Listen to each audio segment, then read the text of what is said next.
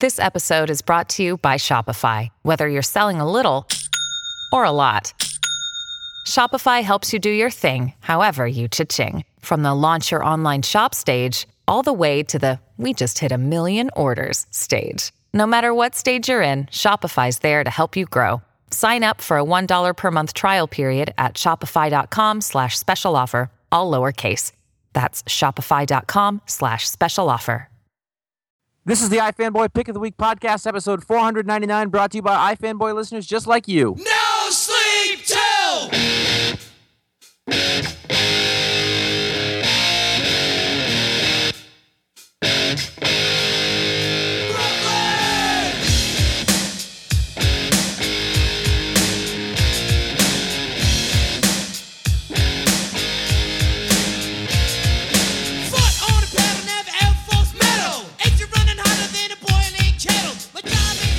Hey, welcome to the iFanboy Pick of the Week podcast. This is episode 499. I am Josh Flanagan. I'm here with Conor Kilparick. Hello. And Ron Richards. Hello. They are both two people who live on the West Coast who are now on the East Coast. This is like old school iFanboy time. Yeah.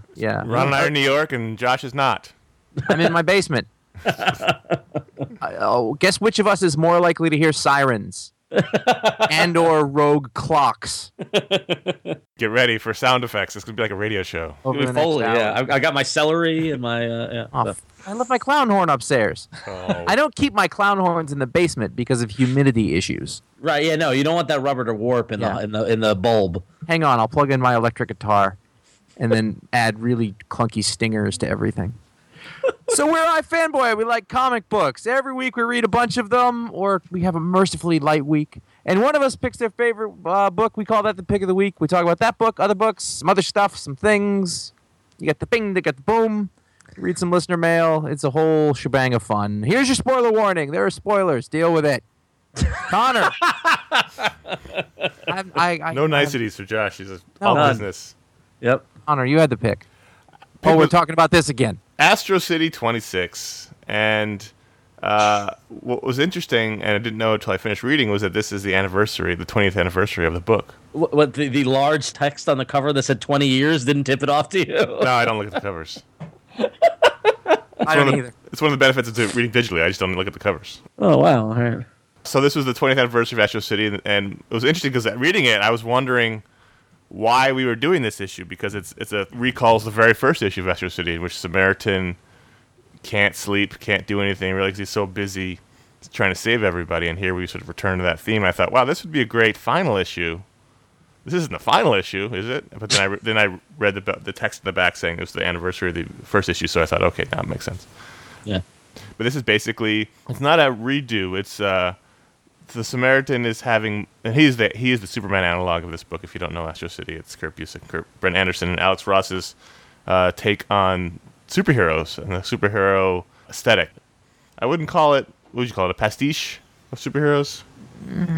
I don't know. It's like he built like an analog superhero universe. Right. Yeah, I mean it's Kurt Busiek's vision of a superhero world, and it's got pastiches or tropes from both Marvel and DC, but it's neither of them. It's become its own thing, you know. But it's very much has meta ties to the superheroes that we all grew up with, including Kurt Busiek, that he grew up writing letters to. So in this issue, Samaritan again, he's having trouble. He's actually having a much worse trouble than normal.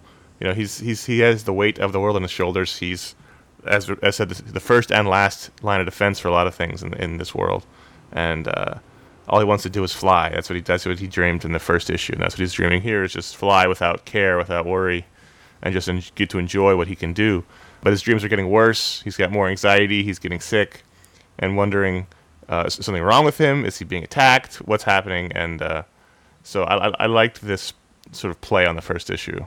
It's definitely a reward for folks who've been reading all that time. I was like, oh, that's that first issue, because that is a stellar first issue. It's one of the best first single comics ever. Yeah, absolutely. Yeah, just those like angelic shots of him flying naked through the air, you know, in that first issue, and that's where this picks up as well, but with like a different, like I don't have the first issue handy, but it wasn't like this issue had him flying in like an orangey kind of twilight kind of lighting, where I think originally it was bright blue, middle of the day kind of, blue skies, lighting. This is more ominous. There's red skies everywhere, and he's feeling a lot of consternation about what's going on with him. And we get to see through this story. This is actually not a terrible way to jump into the book if you haven't read before, because you get to meet a lot of the major players in this world through the stories. They try to figure out what is wrong with him, and also, they have to put him into a little coma so they can test him. But if you put him into a coma, everyone in the world's going to know he's not around because he's constantly around, and they're going to unleash hell, which is what happens. So all the other major players in the Astro City world have to defend things while he's being tested. And he goes to see the first family, which is the Fantastic Four send up, and the Reed Richards of that family. Says that I can look into it, but I need you to I need to analyze you for 14 hours. That's 14 hours that the world can't have Samaritan, and so they figure out. I thought that was kind of clever how they how they managed that, where they sent out like replicas to be flying, to be spotted around the world to fool people, and so just like clever problem, Yeah, and this really touches on what's so great about Astro City is that there's a wonderful set of characters here who are send-ups or pastiches of characters but they have their own personalities, their own lives, their own things. They're different. I mean, Samaritan is not Superman, even though he's the Superman of this world. And he's great, blue hair and all. And, Brent Anderson has been taking some issues off lately, but he's doing this one, and it really doesn't feel exactly right unless he's drawing this book. Yeah, and this being the 20th anniversary, and the callback to that first issue is so great. But it was also neat. There was a bunch of neat little nods, like because they've introduced new characters since that 20 years ago. So to see Samaritan interact with some of those new characters was neat. There was also little moments that just kind of made me laugh. Like, so I guess he got a promotion or changed jobs in his civilian thing. I don't remember him being the manager, like having. He was a novelist or something. No, didn't he work at the newspaper where he had the machine that was like he had the machine that was listening for what was going on in the world, but was also doing his job for him when he was out saving stuff. I thought it was alien tech or something. Yeah. But here he's got in his office he's got a nameplate that says he's manager of the verification department. And what I liked was because the premise here is that he's been infected by something that's causing him internal strife, and he's not getting sleep. He's having these bad dreams, and he's kind of off his game. And this is shown in how snappy he is to his employees, where he says, "Do you have to jump at me when I'm barely 10 feet in the door?" Like I was like, wow, that's oddly realistic. It's he's also like slump-shouldered and. Yeah, and then later on in the issue, after Mr. First tells him that he needs to be down for 14 hours, and they do kind of a montage of doing all the planning, there's one shot of the First family and Samaritan all at computers letting people know. It's just like, I don't know, for some reason I found that panel to be really, they're like, well, let's email everybody. They have a distribution list. Yeah. Just heroes at astrocity.com. Yeah. But it's got such great humanity, and what makes Astro, we talked about Astro City when I picked it a couple weeks ago, and what continues to make this so great is it's that balance of superheroics and humanity that Busiek does. Like, he's one of the best superhero writers around, and it just like every time you read something about this, it's completely different than anything Marvel or DC ever has done or will do. For some reason, it's got that uniqueness. That's because his thing is flying around butt naked with his girlfriend. Yeah, exactly. What's that about, by the way? Super junk flapping in the wind. Also, how does she sleep with those wings? I know. Like on a cloud. The wing thing is one of those things that we have in comic books learned to accept. Yeah. Yes. Well, Warren can just put those under a sport coat and they don't show through. If I put a wallet in a sport coat, it ruins the whole thing. But he can have two gigantic, strong wings. Sure. And if they're metal, whatever. Yeah. That won't tear fine Italian fabric. It's like Steve's old shield. He used to put it on under his shirt and just throw a shirt on and suddenly it disappeared. It's like, wait a minute. I do like the Samaritan and Win Victory are a couple. Like, I was like, oh, because it was kind of, are they, aren't they, but like this is fairly definitive. They is, which is good. It's basically Superman and Wonder Woman being together. So, well, it's appropriate for them to do it here. I related to this issue. Yeah, I was like, tell it like it is, Samaritan. He's getting all cranky with his coworkers and That's what you related to. Shit's just he's always getting asked for stuff. Oh, Hit you where you lived? I had to stop reading it. It's not like Did it stress you out too? Yeah. I used to dream about riding a bike. Now I can't even do that. There's something going on. I got to go do something else. Oh God, it's the same thing. That's really funny. No, Kurt. But that's what makes it that's what makes it so good is that somehow a regular person like Josh can relate to these characters. just a dude. Yeah, just a The dude. slob. It's not like this is the first time a superhero comic has everyone made anyone feel, I get that. That he didn't invent that wheel. It's like up until everyone's like, it's just so fantastic. I've never been able to relate. No, he didn't invent it, but he's really good at it. Very good at it. It's also that's like right on the nose for you. Yeah. Oh, it's totally on the nose for me. Zeroed right in. In your dreams when you're riding your bike, are you naked? No, that sounds like a disaster. It's a bad idea. What's the worst thing about that? Chafing? I didn't even think of that, but no, not so much. It's not running. I mean, you actually have a physical object separating your thighs.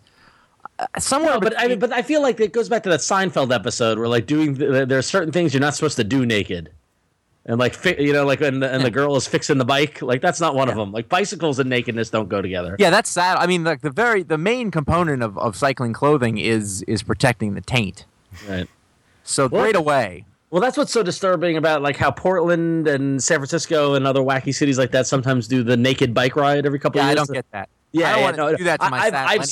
I've seen it drive by, and it's horrifying. Like it sounds like, oh, naked people, cool, but like no, naked people and bicycles do not mix. Like word of warning, don't do it. There's a sweat.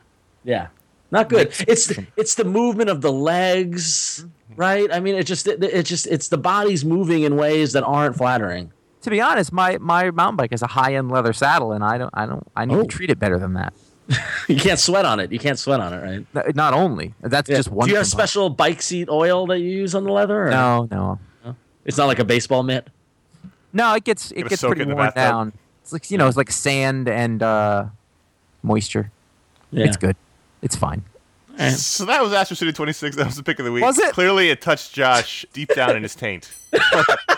Like a naked man on a bike saddle. But a book very, very close to being pick of the week was 1872 number 2, and 1872 number 1 was also my pick of the week. And I'm happy as long as this book stays a mile and a half away from anything going on in Battle World. And keep showing us that map. I will say, I was like the beginner. I was like, "Hey, look, there's that map." Well, I know someone's happy about that. This was wonderful again. It really was. It was actually better than the first one, I thought. It was a ton of fun to read, and it was like there were a lot of like, "Oh, they did that." Can I spoil? I guess I could. Yeah. Spoil it. We warned them already. You very, very tersely warned them. I know, but this is one of those things that I don't know that a lot of people are reading. So they killed Steve Rogers. The dream is dead. They shot him through the heart from behind, and I don't know how you come back from that.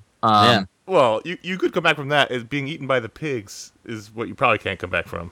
That was the other thing, right? They fed him to the pigs. So, like, Jerry Duggan's not using terribly original Western sort of motifs. I don't care. The other thing that I really liked, I loved the scene at the beginning. It was the flashback to 1862, and Stark is having a lovely sort of picnic on the hill. War picnic, like they used to have during the Civil War, and watch the young men fighting. Yep. That's an actual thing that happened. And he thought, oh, they're just going to show them these repeating guns that I made, and then that will end the war. And that was sort of what happened. Yeah, so Stark basically invents the machine gun, gives it to the Union Army, and thinks that they will use it to as a deterrent to cow the southern side into giving up. Instead, they just massacre them. Yeah, it's like it's basically like a nuclear weapon where it exists as a deterrent, and then we just assume that nobody will use it, and then they just go and use it. And so that's why the cutscene is to him passed out drunk in the street, because he's got a lot of guilt over clearly what happened with his weapons. But you're right, this is great.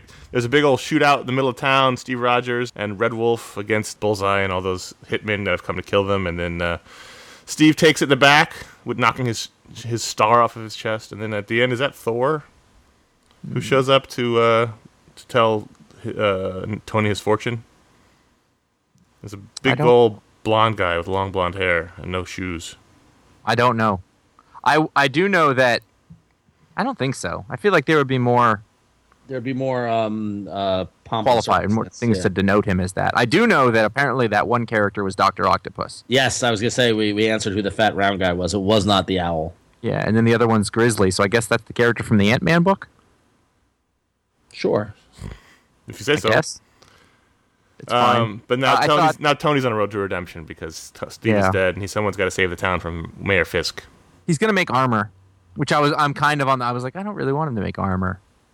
I like that they were just, the pure versions of themselves, but I guess he has to make armor. So the guy, the barefoot guy, is an Indian. He comes out of a tent. Mm-hmm. That's him up there. Yeah, I see. Yeah. Oh yeah. And he's got a little that star. Is it Captain Marvel maybe or Nova? Is it Quasar? Nova maybe? It's Nova. That guy's Nova for no reason. Yeah. We'll find out. Yeah. He'll tell us. I liked how the Vision is the fortune teller. That was clever. But I was getting worried because, all of these books eventually have tied back into stupid fucking Emperor Doom. And so every time they mention the war, in the beginning when they mentioned the war, I thought, oh God, no, here we go. Yeah. But it's so far so good. They've stayed away from all that stuff. Yeah. I love this. Once again, looked wonderful. Yeah. It looks great. I want this book to be forever. I would totally read the book set in a 1872 Marvel Western world. In the town of Timely. I love it. You and me and 6 others. But as long as Jerry knows that we'd like it. Yeah, I'm fine with that. It's really, really good. I was like, okay, the first one, that's a fluke. It tickled all my whatever, and, it'll be fine. The second one, I was like, this was even better than the first. Let's keep it going. Yeah. Black Widow as Bucky's widow. Yeah, and she's all mad. The problem is he's setting up a lot of interesting stories here, and if they're not explored, I'm going to be upset. How long is this going to go for? Exactly. What is the mystery? Like you're on borrowed time. You're lucky you've gotten these 2 issues. Yeah, no, that's totally how I look at comics at this point. What is the mystery of Bucky's murder? Clearly, there's something going on there, and I'd like to know what it was. Yeah. I don't. How long is this whole Secret Wars thing supposed to last? 14 years, apparently. I didn't say how long does it feel like it's been. Oh. It's different. Then just a year, I guess. I don't know. Is it a whole year? You guys are funny when you react to each other. That's good stuff. Good stuff. Gold. I think it's over like this fall, right? Like September? I think one of the things that makes our show great is that we compliment ourselves in the middle of it. You're just so smart, Ron. So smart and sharp. Welcome to the Weekend Update. I want you to know I appreciate you. That's all. Welcome to Weekend Update. I'd just like to mention that the sketch that came right before this one was pretty excellent. Let's get on with the jokes. So, Ron, are you Sound was off on the musical guest, but are you reading Archie, Ron? I am reading Archie. Archie number 2 came out this week, and the one before getting to the issue itself, I think the one downfall of this whole Archie reboot, which includes this book and Afterlife with Archie, is that these books just never come out. Yeah, that's their biggest problem. Yeah, it's like they hook you, they get you to the point where you like where you like, oh wow, I want more of that. And then you got to. But that said, Archie number 1 came out about a month ago. Yeah, I mean, that's what it came out. Like. Yeah. So I mean, this one isn't that bad, but they do. It's not as bad as Afterlife with Archie, I think, which has 4 issues. Yeah, a year, I think you're a little hurt over Afterlife with Archie. But isn't that the trade-off? Sure. I mean, like, you like we want to have this creative talent on these books, Right, but at the same time, it's like 4 months between issues is a long time to remember what's going on. Yeah, sure. So this issue is called "It's Better Than Forsyth," which is the background of Jughead, whose real name is Forsyth P. Jones III. And he was the richest kid in town until his family lost all their money, and he went from being the most popular kid in town to being derisively called Jughead because they lost their money in a water jug scheme. Those water jug schemes, you got to be careful. I think that's been the main source of the Mets problem for the past 10 years. It was an awful water jug scheme. Water jug pyramid schemes. They'll get you every time. So this issue is Betty dating Prince. It looks like it, which is fine by me. It's just funny. Like he just looks exactly like Prince. Yeah. Gathered here today in Riverdale. I don't know if it's first off, I love the breaking up of the chapters. I think that's great. I've got no problem with that. I love Prince. Mm-hmm. I just felt as if the art fell down a step this issue compared to issue 1. Could be. And I don't know if it's because Fiona's not coloring it herself, whereas she colors Saga, and if that's the difference or not. Right. Or if she's just rushing it to get back to the job that pays a lot more than this. Yeah, I don't know. I don't know. The art just I felt suffered a little with this issue. Yeah, so I don't know. I liked in the very, very beginning Jughead eating burgers off of a silver platter. Well, that's what we do when you're super rich. That's what rich people do. Exactly. There's a couple of instances here where I thought it really showed through that middle-aged men are writing teenagers. Yeah. Just in terms of the slang and stuff. Yep. But then again, I'm not that much younger than Mark Waid, and I'm much older than teenagers, so maybe I'm all wrong. Maybe they are saying those words. Yeah, I don't know. I know You are at the point where anything will just sound odd, so you don't even know. Yeah, they seem to like Snapchat. That's all I know. Not in this issue. Yeah, No, just the young people in general. Oh, in general, yeah. See, the thing I worry about is that's already over by the time I know it. Right? Yeah. Like, oh no, they've moved on to like that ad I used to see on Hulu about the woo woo. You know what I'm talking about? There's like an ad for woo woo, and these two like it's not like the product isn't woo woo, the fake product in the ad is, and the two men like Adobe I think, and the two men get in the elevator and they hear some like hip young folks talking about woo woo, and they go up into their office and they tell everybody, we got to get everybody on woo woo, and the whole office goes at it, and then like the next day they're on the elevator and they're like, you still on woo woo? Nah, that's over, and so like the old people are like, no. Yes. I've seen that ad, yes. Okay, thank you. I had to go all the way through it so that I didn't feel alone. I apologize to everyone. No, now that you said, I know what you're talking about. So, Ron, I really just want to know why Archie and Betty broke up. Well, yeah. Well, that's the real gist, right? That's what that's the woo woo. That's right. That's right. I mean, that's the thing that Wade dropped in the first issue, and that's why we're reading every issue to find out what happened. You know, I would rather see the Adventures of Prince. I'm going to go ahead and say I would read that. Mark Waid and Fiona do The Adventures of Prince in Riverdale.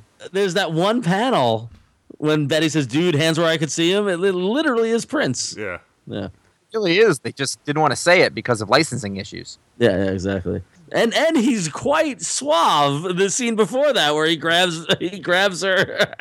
No, I don't have this. Is he in a purple suit? No, but he is in a collared shirt that's buttoned all the way to the top. And it's got that little flap so you can't see the buttons. Anything Minnesota-y about him? It's the hair. It's the hair. And a little It's totally mustache. Yeah. Uh-huh. Yeah. Yep. We'll show you later. Trevor? Is that his name? Yes. Ridiculously ornate guitar, perhaps? Yeah. He actually, it just comes down from the sky, he plays it, and he throws it back up. Every time he talks, there's an organ behind that plays. And smoke. Smoke billows around him at all times. Purple motorcycle? Yeah. Dearly Betty, I brought you here today. Ron just did an impersonation I know. of Prince. And pretty close, too. It wasn't bad, relatively speaking. Didn't see that one coming. It was an Italian guy. Which is what they all sound like. Is that supposed to be Italian? No, it's my Russian guy. Oh, Guy. interesting. Oh, So God. birthright number 10, I like the fact that every time you think the characters are going to go one way, like this guy is really actually good, they just keep saying, nope, this is not the way it's going. This guy is still really bad. In fact, he's worse than you thought because he's actually going to try to corrupt his brother. I liked exactly that thing about this issue, and so I'm done talking. No, it was the same thing. I was like, all right, they're going to get on with this, and it's going to change the story direction to be... No, look at that. All right, well played, Mr. Williamson. That's what I say. This continues to be excellent. Ron, do you read Birthright? I do, but admittedly I'm behind. Spoiler. Yeah, that's all right. It's fine. I mean, but it's great. I mean, I love the art on it. I think it's one of the best premises, and it's fantastic. I'm gonna catch up on it. I just need to catch up. So. Yeah, I also like that the world is bleeding in. You know, now his girlfriend from the other dimension's here, and she's hanging out with the mom, who's now the grandmother. I think that is a much-needed subplot, Yes. actually. So that was actually a really good structural move to make that happen, because, we spent, I don't know, the first half of the series just going, well, the mom's kind of a jerk. Right. And she's gotten over that, in a sense, and moved on, and now, her and the winged pregnant girl are in play as well, so you can sort of have two different buddy comedy road movies going on. Doesn't pass the Bechdel test, but, whatever. Okay. All right. Anyway, well, moving on. So Astro City's all well and good, but my God, Star Wars number 8 is pick of the week for me. Mm-hmm. Josh, are you? No, I don't think it was my pick of the week, but I'm definitely in a different place than Conor. Why did you not think it was big? Stuart Eminem. Oh my God, it was beautiful. No. You're absolutely right. Yeah. As I've said many times, there is nobody in comics who draws better than Stuart Immonen. Yeah. There are people who are as good, perhaps, but there's nobody better. And as a comparison to what was happening before, it's a remarkable improvement. Fewer melty faces. No, it's Stuart No Immonen. melty faces. It's Immonen doing great Immonen. He can draw these characters without making them look creepy. His Han body language is particularly on point. I think literally half of the It's on fleek, Josh. Han is doing. He's putting his hands up, and they're like, "What?" Yeah. Like full half of the panels. In that same way, like Jason Aaron really has that Han Solo voice down, and not just like Han Solo, but like Episode 4 Han Solo. Yeah. It's very like beleaguered upon, like it's not my fault. It's over and over and over, and that was nice. It was a good book. I think it's a really nice change. I'm glad that Immonen is going to end up getting a massive paycheck from it. I don't love the story. other wife. Yeah, the Sana. That character, basically that just seemed to go on for a while. Yeah. She was like, "It's my wife." She's not my wife. And then they just did that like 6 times, and then they called down the thunder, and that's sort of where we left off. Yeah. So I don't think it would be pick of the week, but I thought it was really good. I mean, I just thought I agree. I agree with everything you said about Immonen. I thought he's doing that. He's dancing that line of drawing people that we know what they look like in a way that doesn't look photo reference, but still gets their essence. Yeah. Like, honestly, there's a couple of panels. There's a panel of Leia that is like spot on in that sense. Yeah. There's a couple panels of Luke, like Luke in the cockpit of the X-wing, and then there's a shot of him when he's on Narshada. Yeah, the Luke actually had that really young look from the first movie, and I was like, that looks exactly like him. Yeah, pre-accident. Yep, yeah, definitely. And in this you can just keep him there.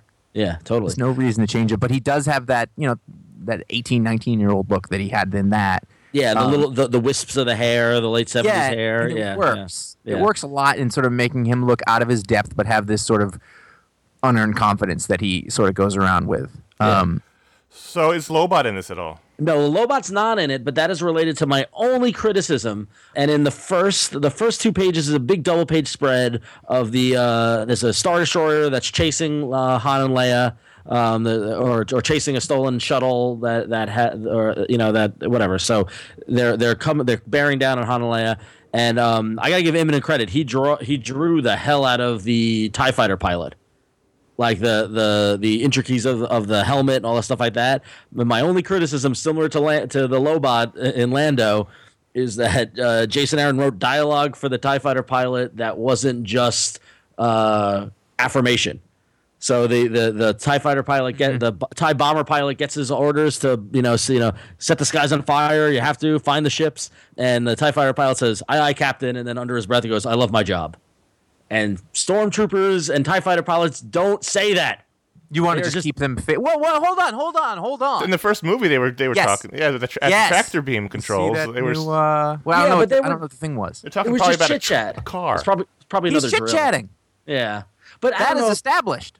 Yeah, but I don't know about the "I love my job." Like that was just, I don't know. It just felt to me it took me out of it. I don't know. I'm gonna throw a flag on that one. Yeah. All right. Well, maybe I'm wrong. You can have a problem with it, obviously, but I think that's on you. We never heard any TIE fighter pilots say anything. They're just stormtroopers. Yeah, I know. They're not any different. If the stormtroopers can do it, then they can do it. That's not Lobot. It's not as bad as the Lobot. Although, I have a feeling that next. I know we're talking about a different book. I have a feeling that next Lando, after Lobot's been pretty much killed, maybe he'll come back a little more reticent. Oh, let's hope, if we're lucky. But anyway, Star Wars number 8 kicks off the arc with Immonen, and I'm all about it. So I loved it. It was fantastic. He's really, he's just one of those guys that, like, I know that he's well regarded, and I'm like, why this guy should be? He's the best. He's actually really interesting because when he's a long time ago, he had a completely different style. Sure. Yeah, and I loved him. I loved him then. He was one of my favorite artists back then, and he evolved, and I think we watched him evolve over the course of Spider-Man. Yeah, Ultimate Spider-Man. That's where his style sort of blended together, and now it's this new style, and it's I feel like he can do different styles, though. Oh, totally. He can 100% do it. Like what we're looking at here is just one of the things he does. He's a jerk, then. He's a jerk. Oh, totally. Oh, no, if I'm another artist, I'm just like, oh, come on. All right, so moving on, though, if you like this show and like what we do here at iFanboy and want to help support us, you absolutely can, and we appreciate anybody who chooses to do that support. You can go to ifanboy.com/support, where you can find various links and ways to help on the effort. There's a link there to shop at Amazon.com, the online retailer that's taking over the world, whether their employees like it or not. But just click on that link, and I did have some thoughts.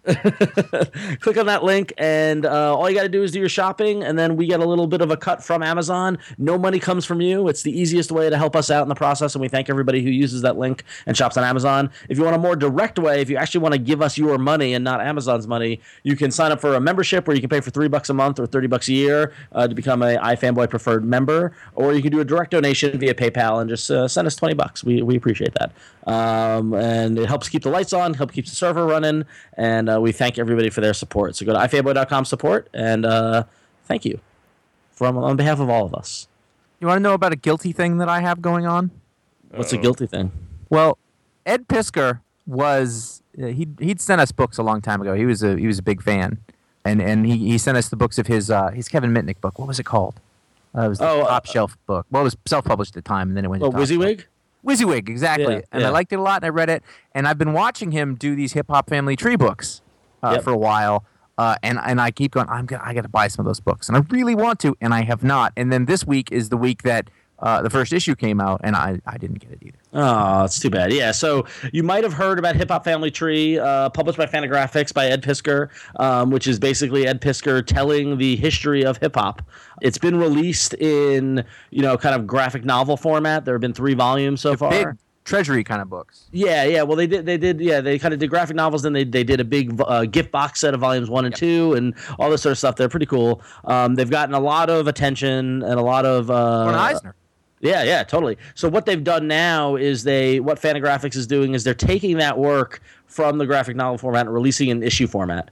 And so this first issue starts off, so it's similar. So if you've already bought volume 1, you don't need to get this issue because you've already read it. But if you're curious about it and you're not quite sure if you wanted to plop down the full, $30 or whatever it is for the volumes, this is a great way to spend $4 and get a sample of it. And what you get from it is not only really cool, really good music history, from a hip hop standpoint, but Ed Piskor went to great lengths to make the comic look like comics from the time of the stories that he's telling. It's really good. Yeah, by doing that, he's aged the pages, has done it to similar, and in the back of the book, there's actually, and here's a reason why you might want to get it regardless, there's a director's commentary by Ed Piskor in the back, full text, maybe about counting here, 6 pages worth of text that is basically kind of like the From Hell annotations, where for each page he explains what's going on each page and where he got the sources and who the people were and everything like that. But then also he explains the marriage of hip-hop and comics, as well as how comics influenced him to do the color guides and the look of the book and the panel borders and the dialogue effects and all stuff like that. So not only is it hip-hop history, but it's actually comics history too. So a lot going on with this. Ed Piskor is one of the best and brightest of our creators in the kind of like non-mainstream kind of side of things. And this project is has blown up. It's like it's like he's this is all he's going to be doing for a while now. So. He's super hardworking and super talented and committed, and it's really cool to see him be so successful. Yeah, and I need to pick up those books. I don't want to bother because Ron, you're not a hip hop fan. No, I don't like hip hop. I mean, personally, I don't like hip hop. I'm not a hip hop fan, but I appreciate history, and I appreciate music history. Is it like baseball? I don't really like baseball, but I love baseball history. Exactly. Yeah. And that's the thing is that I know about Grandmaster Flash and Melly Mel and all stuff like that. And I know about the origins of the music size. The aspects of it I know, like the Beastie Boys and things like that. New York City in the '80s, all that stuff I find fascinating. Just when it gets to the late '90s and 2000s, that's when you lose me. Oh, hip hop ended in 1994. Good, thank God. As far as I understand. Yeah. But yeah, no, so it's totally fascinating. So if you are a fan of hip hop, if you're a fan of comics, just check it out. Check this out because I know our buddy Jason over at 11 O'Clock Comics swears by this. He loves it because he's a huge hip hop fan. It's really, really special and worthy of everything that all the awards that it's gotten. Who published it? Fantagraphics. Okay. Wanted to check in on Trees, number 12. I haven't talked about it in a little bit. And I just thought that this issue, like there was a bit of a sea change. The first sort of arc had everything that was going on in Antarctica, and there was those flowers that came out, and all those things. And we've kind of moved on from a lot of those things. And I really like the two storylines that are going on in here. Basically, there's one of them is this sort of new mayor of New York, and watching him do his dealings with the police chief and all the politics that come from a big city, but also that erupted from what happened by having one of those trees land in the city. And then the other one is one of the scientists from Antarctica is hired to do a project by the almost like the British, like a very secret arm of the British government. And she has to deal with that. I like this a lot. I just haven't checked in a while. I'm still reading it. I'm still enjoying it. I still think Jason Howard's doing some of the best work I've ever seen him do. And what's funny is that it doesn't really feel like a Warren Ellis book. Like I kind of forget that it's Warren Ellis. It's low key for him, I guess, compared to what's happening. I feel like Trees is like the best Warren Ellis, at least for me. Like I just find it's the way science fiction side of Warren Ellis, but in a way that we haven't gotten before. I love it. I think it doesn't have that. It doesn't have that bombast. Yes, yeah. That edge to it that is like, look at what Spider Jerusalem can say. Yes, exactly. You strip that out of it. I mean, no, this is going way back, but what was that archery book that he did a really long time ago? Oh, you guys loved it. Remember that? Crazy. Yeah. Crazy, yeah. And that was so straightforward. Mm-hmm. It was just, it's almost very unlike him.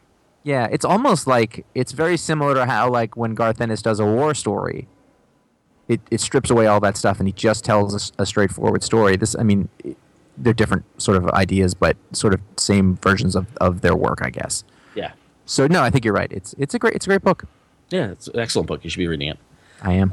On the Secret Wars thing, there's a couple of books I want to talk about here today that I think one of the best things about the whole Summer of Secret Wars at Marvel and all this kind of Battle World crap and all this sort of stuff, you've gotten the stuff you would expect. You've gotten the stuff that, like this week House of M came out and Guardians of Nowhere came out. Like these are all very not by the numbers, but like predictable. Let's just say that, Mm-hmm. But they've given some creators the leeway and the ability to have fun, and so on the fringes of all this, that's kind of where I find myself in having the most enjoyment. And two books came out this week. The first one is Howard the Human, which is written by Scotty Young with art by Jim Mahfood, and basically it takes Howard the Duck and inverts it, and instead Howard is a human detective in a world of anthropomorphic animals, and just basically does the reverse of it, which I thought was very clever. And as you can imagine, it's got, Jim Mahfood's, kind of like very indie urban kind of, like Scotty Young and Jim Mahfood are very simpatico creators from an art style, I think. And it's clear that they work well together. And Scotty just keeps on getting to be a better and better writer. And this is just a straight PI story, but the whole key is that it's reversed. It's inverted, which I thought was clever. And where's Doom in all this? Doom was not mentioned in this that I noticed. That's the best way to go. Exactly. Yeah, it's just like a little Elseworlds tale. I liked it. Mm-hmm. Good stuff. It was a one shot. It's just just one. It has a strong the end at the end of it. Well, around here we know not to take any of that for granted. So we'll be back next week talking about Howard the Human number 2.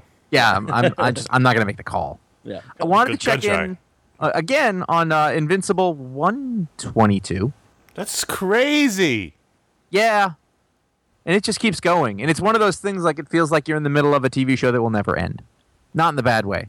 I know how that just sounded. That's like not like watching a True Detective episode. Thank you. Just me. Just me. I know. That was easy target. I'm halfway through the finale and I'm like, oh my God. I liked it. I'm on the record liking it, but anyway. Can someone just say something I can understand? I think Colin Farrell's voice in that is worse than Christian Bale and Batman at this point. Just because it's like it's this gravelly but like restrained almost whisper, and we watch it after our kids go to sleep. So like Lindsay, my wife is like, oh, we're watching it, so it's whisper, shoot. So we're just turning it up and down and up and down. He grunts a lot too. I mean, it just kind of does the yeah. Yeah. Anyway, this is more fun to talk about than Invincible 122. in this, basically what we've got now is the ongoing adventures of Mark and what's her name as they go live on Eve as they go live on the alien world where Alan lives, and all of their misadventures. And it's sort of sitcom-ish at this point. Like, I just like that they're like, we're going to do this for a while, which is the thing that Kirkman has done with this book for a really long time.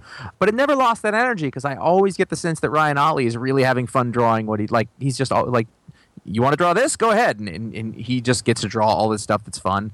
I mean, there's this sort of underlying tension now that Mark is a dad and Eve is there with their kid, and they're trying to make it work, but the alien world is very hard, which I think is it might be a very nice metaphor for parenthood, if that's how you wanted to look at it. But he also kind of wants to go back to doing some heroing, but he's trying not to, and it's good. It's still fun, and there's like this idea that a big showdown, everything is going to be blown up real soon. And I'm, again, still reading it, still enjoying it, just checking in that's a thing that is still out there.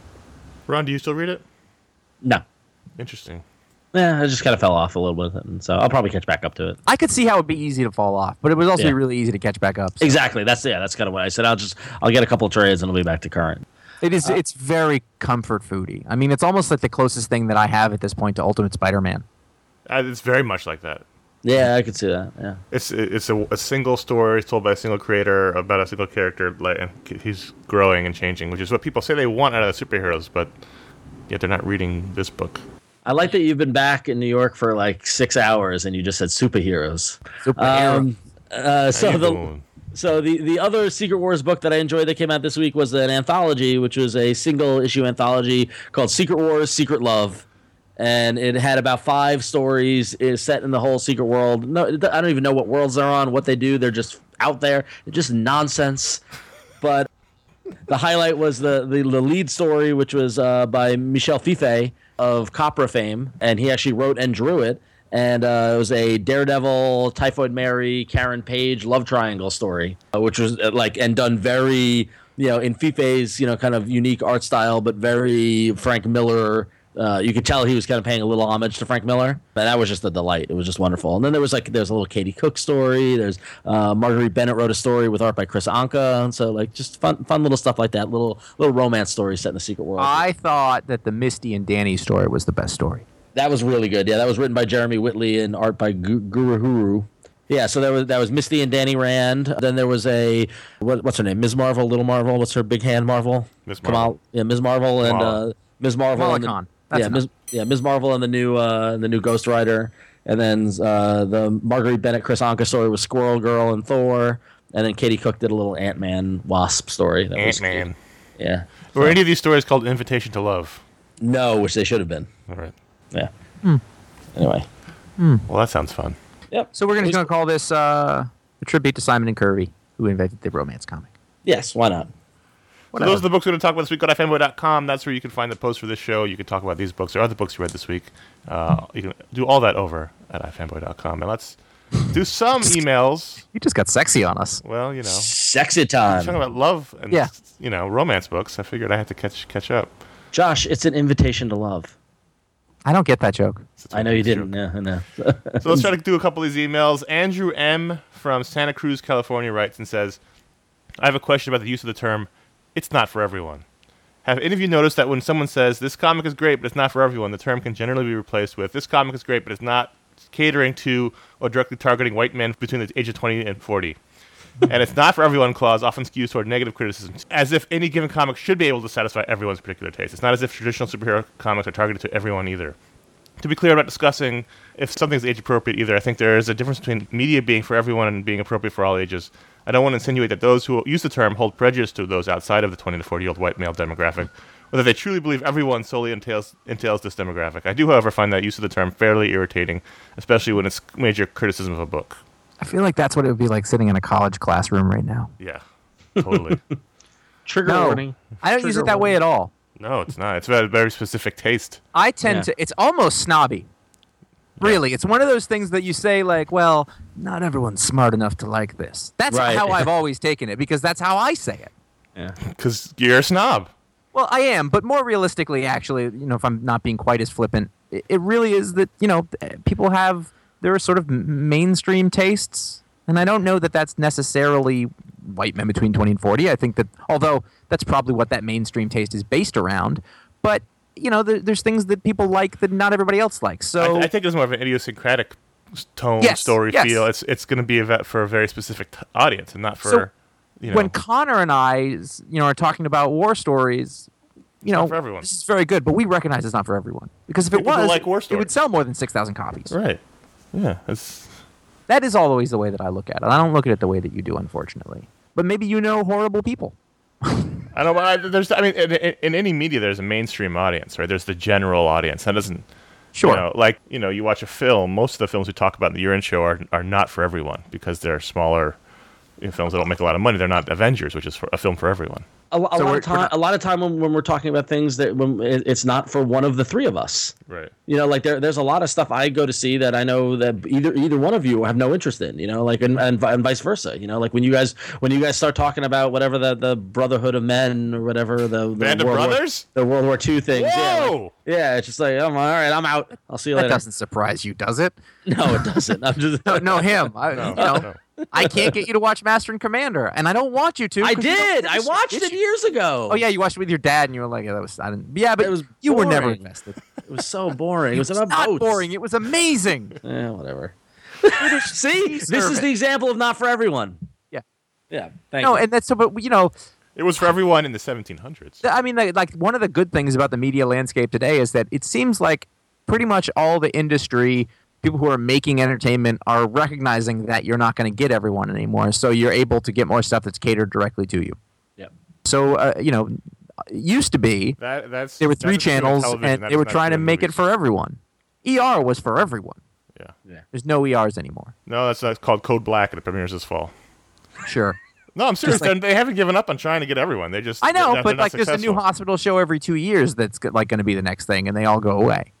It's talking about for everyone. That this reminds me of. So last weekend I was at the D23 thing, and the Disney fan conference. Yes, we know. And I sat in on there was a panel about the American Experience series of documentaries on PBS. Those are good documentaries. Yeah, they're great, and they're doing a 6-hour 2-night event of their Walt Disney documentary, and it's all about his life and him as a man and stuff like that. So I went to the panel with the filmmaker, the documentarian filmmaker, as well as some of the people who were in the documentary, like a guy who wrote a book and stuff like that.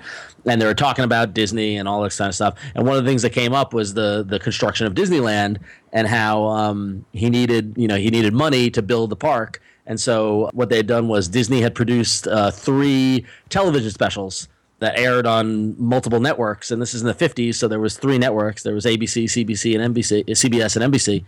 And the third of these television specials got a 90% share, which means that literally 90% of the American audience with televisions all watched it. Can you imagine that? That's crazy. No. Yeah, I know. I mean, the last time that happened was OJ's car chase. God, I remember that night. That's true. Yeah. He had whatever it was. He was higher rated in the Super Bowl that year. Yeah. Or since. Well, it was on every channel too. So yeah, I know. So same deal. All right, let's move on. Yeah. Do we want to do this next email, or do we want to start wrapping up? What time is Well, it? now you have to. All right. Next email comes from Brian K. Go on. Which made me think. I've been listening to your podcast for the last couple of years. I've noticed that you only focus on books published by Marvel, DC, and Image. Is there a particular reason for that? Why not one book a week from Dark Horse, Boom, or even Black Mask? For example, I think Arcadia is currently one of the best books on the market. It's at least worth a mention. So what do you think? I like the up-talking there, Ron. Thank you. Well, clearly not. We talked about an Archie book. We talked about a Fantagraphics book. I mean, yeah. I mean, we say it in the intro. We read the book. We read the books of our choice. That we want to read, yeah, exactly. So it's. I mean, there are more books than ever that are published. So you can't read everything. I also think that we all go through all that stuff every week, but I think that a lot of the publishers have settled into their lanes. Their lanes and their niches, and we can kind of know. I go through all of those every week. We all do, I assume. Yeah. I look at what Dark Horse has every week. A lot of what they do doesn't interest me. You've dropped off. You used to read a lot of Dark Horse books. Yeah, that's true. And IDW, we don't read anything anymore. It's all IDW is mostly licensed properties, and I haven't really read anything since that G.I. Joe Cobra series that was any good that I wanted to read. But we love Rebels out of Dark Horse. We talked about that a lot. Yeah, that's been pick of the week already. Boom, we read Wild's End when that was coming out. Yeah. But for the most part, a lot of I check out Boom stuff occasionally. A lot of stuff is not for me. Yeah. Yeah, it's not for me. Listen, they're not for everybody. And there's a lot of books out there. We always say our mantra is always read what you like to read. Yeah. Yep. Don't read anything else you don't want to read. I tell you, I would like to read more and get more of it in, but I haven't historically been rewarded by doing that. Yeah. You know what I mean? Like a lot, I'm like, all right, well, if this is a lighter week or whatever, but the fact of the matter is, a lot of the kinds of books and the kinds of talent that I like have sort of all congealed at Image. So it's a little bit one-stop shopping for that kind of thing. There's a production, and there's, I don't know, like the other books, a lot of other books don't seem to live up to it. And I don't want to read Adventure Time. I don't want to read Transformers. I don't want that. We're not talking about outside of Hellboy books. There's a lot of, Dark Horse is putting out a lot of things, and I try them a lot, but very few of them have stuck with me. And then we don't usually come on here and talk about, I tried this book, I didn't like it. Right. So, yeah, and it's a rare thing. Like we read when Boom did all those Planet of the Apes books that Gabriel Hardman and Karina Betko wrote. We read those because we like the creators a lot. Mm-hmm. Like you said, they settled at Image. So a lot of the stuff people were doing, other books are now doing at Image. And the thing, and I also, unfortunately, what I think that suffers from is that, like we talked about with the Archie books, and the Brian mentioned Black Mask and things like that. Some of it suffers from just sporadic release schedule. Mm-hmm. I mean, at the end, and I totally understand that. I totally understand this because I've seen it from both sides. But as a reader, you want to see a book come out on a regular schedule, because like how many times you'd be like, oh, I remember I read that issue months ago, and okay, what happened? Like it's hard to remember what happened and things like that. So some of the smaller publishers do have a hard time with maintaining a regular release schedule, and for me, that's a big thing that works against them. And they're not for everybody. And you want to. You don't just vote with your dollars, but you vote with your time. Like we've only got so much time to read. We read a lot of books. I probably read more books now than I ever have. Really? I think so. I was reading way more when we were doing it full time. Well, yeah, but you're... Yeah, but I think he was reading less than Conor. True. Yeah. I believe what Josh just said. I do believe it. Yeah, I'm reading a lot of comics, and I do think that I'm not... I'd like to have spread them out more, but, it doesn't always happen. Yeah. Interesting question, though. I mean, Lord knows, I would love to sit down and read everything that comes out, because the fact of the matter is that like I'm really interested in who the next creators are, and that's not happening at Image anymore, and that's happening at Boom or at other places. But it's true. I see a new name, I'm like, where did this person come from? Like I don't know. Yeah, exactly. But the thing is also is that there's so many of them. Yes. Like it's spread way thin now, so it's harder to keep up, and it's the ever evolving marketplace. It's true. It's funny that it does seem like we read a lot of Image, and I would say I probably maybe read a third of Image. I mean, there's a lot of stuff. We read a lot of Image, but not even that doesn't put a dent to what Image is publishing. This is what I'm getting at. Yeah. This is what I'm getting at. You'll have other people who are Marvel fans who are like, you guys don't talk about enough Marvel or DC anymore. Yeah, so it's like, whatever your point of view is that you're looking for, you can probably support it. We are not unbiased. Yeah. We have tastes. We can't get to everything. We pick based on what we like, and I'm still talking about it. So obviously it's a sore spot for me. But we do our best. There's only so many hours in the day. And the we don't talk about them thing, that's just not true. What is Black Mask the Archie one? No, Black Mask is Epitaph one. Epitaph it's backed by Brett Gurewitz from Epitaph. Oh shit! It's the one Matt Rosenberg's book that We Can Never Go Home. Okay. Yeah. We talked about those was it the Black Hood? Is that what it was? Black Hood, yeah. But Dark Black Side Hood. books, yeah. Yeah. Those are still Archie books at the end of the day. I know, but so there you go. Email us at contact@ifanboy.com if you want to get in the show, or call our voicemail line at 888-FANBOYS 326-2697. Tell us who you are, where you're from. Keep it around 30 seconds. A lot of you call in and leave us minutes-long voicemails which we can't play on the show. Yeah. So, sorry. Keep it to 30 seconds. We hear it, we listen, but we can't play a 3-minute voicemail on the show. So that's how you get in the show. That's how you can become part of the conversation and really just rile up Josh. That's how you do it. You just made a mid-30s white man defensive. It's not hard. We can get there pretty easy, but unfair.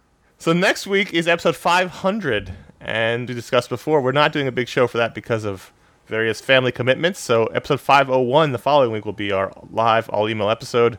So if you want to get in on that, send us an email at contact@ifanboy.com. Put 501 in the subject line, and that's how we're going to pick those emails out to do on the show.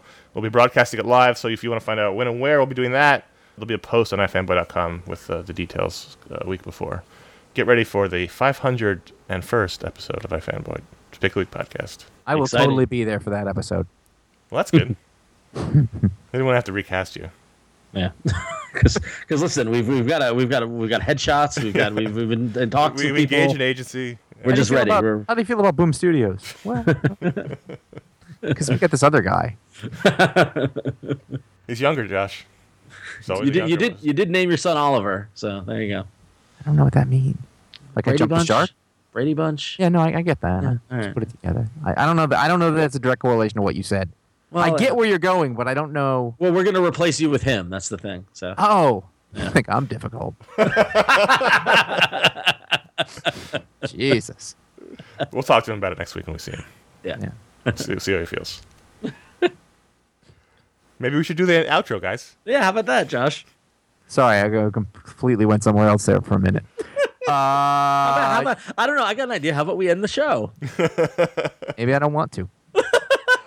If I just don't talk, Holding the show hostage. That's Yeah, power. exactly. You guys can't say anything because next to this part of the script it says Jay. And I know Conor. He's not gonna break that rule. Why did you stop it? He said Jay. What was it supposed to do? This episode is 8 hours long. This is a podcast filibuster. I try to take it over, and Connor's like, "No, it says Jay." Yeah, sorry. Gotta follow the rules. We don't have rules. There's chaos. You can head over to ifanboy.com to comment on this show. You can talk about this week's books, which ones we didn't read. Make suggestions. If you feel like you're not hearing something that you want to be talking about, make suggestions But in those don't comments. just say the title. Give us, make a case Yeah. for the book. You gotta. Yeah, make I agree with I will gladly commit to trying one new book. There you go. Sure. Yeah. I like to do that. But Yeah. Connor's absolutely right, by the way. If you write no love for blank, I don't care. I Yeah. don't No, hear it. make a case. Write in the comments. Suggest a book for each of us and make a case for it. And I will commit to trying. The last Yeah. time we did that, it was Secret Six, Deadpool, and Lock and Key. How'd that work out for all of us? Did not. Lock and Key worked Lock out and well. Key did. I think Lock and Key worked. I have Dude, trades 1, 3, and 4 of that. The other two, not so much. Yeah. You can find all of our podcasts there as well. You can go to facebook.com/ifanboy and at ifanboy on Twitter to find out what the pick of the week is ahead of time and whatever else we've got going on, or address us should you like to. You can also follow us individually at J Flanagan, at CS Kilpatrick, and at RonXO. Yes. And if you do like the show, if you do like hearing us talk about comic books, please help spread the word. Within iTunes, you can write a review and you can recommend it and you can give it 5 stars. And we thank everybody who's done it. We also thank the people who've done it and have been critical. We appreciate your feedback. Or you Ron can. is not popular. I know, clearly. Several people not happy with my return. It just seems like he doesn't care anymore. Is it just me? Or conversely, tell your friends. If your friends like comics, tell them to check out the podcast. Tell the guys at your comic book store. Help spread the word. You guys have helped us grow to this point. We really appreciate it. So please continue it. And thank you very much. So that wraps it up for this week. Thanks for listening. I'm Ron. I'm Connor. Josh, and I like all your faces. Except you. No, I like his face too.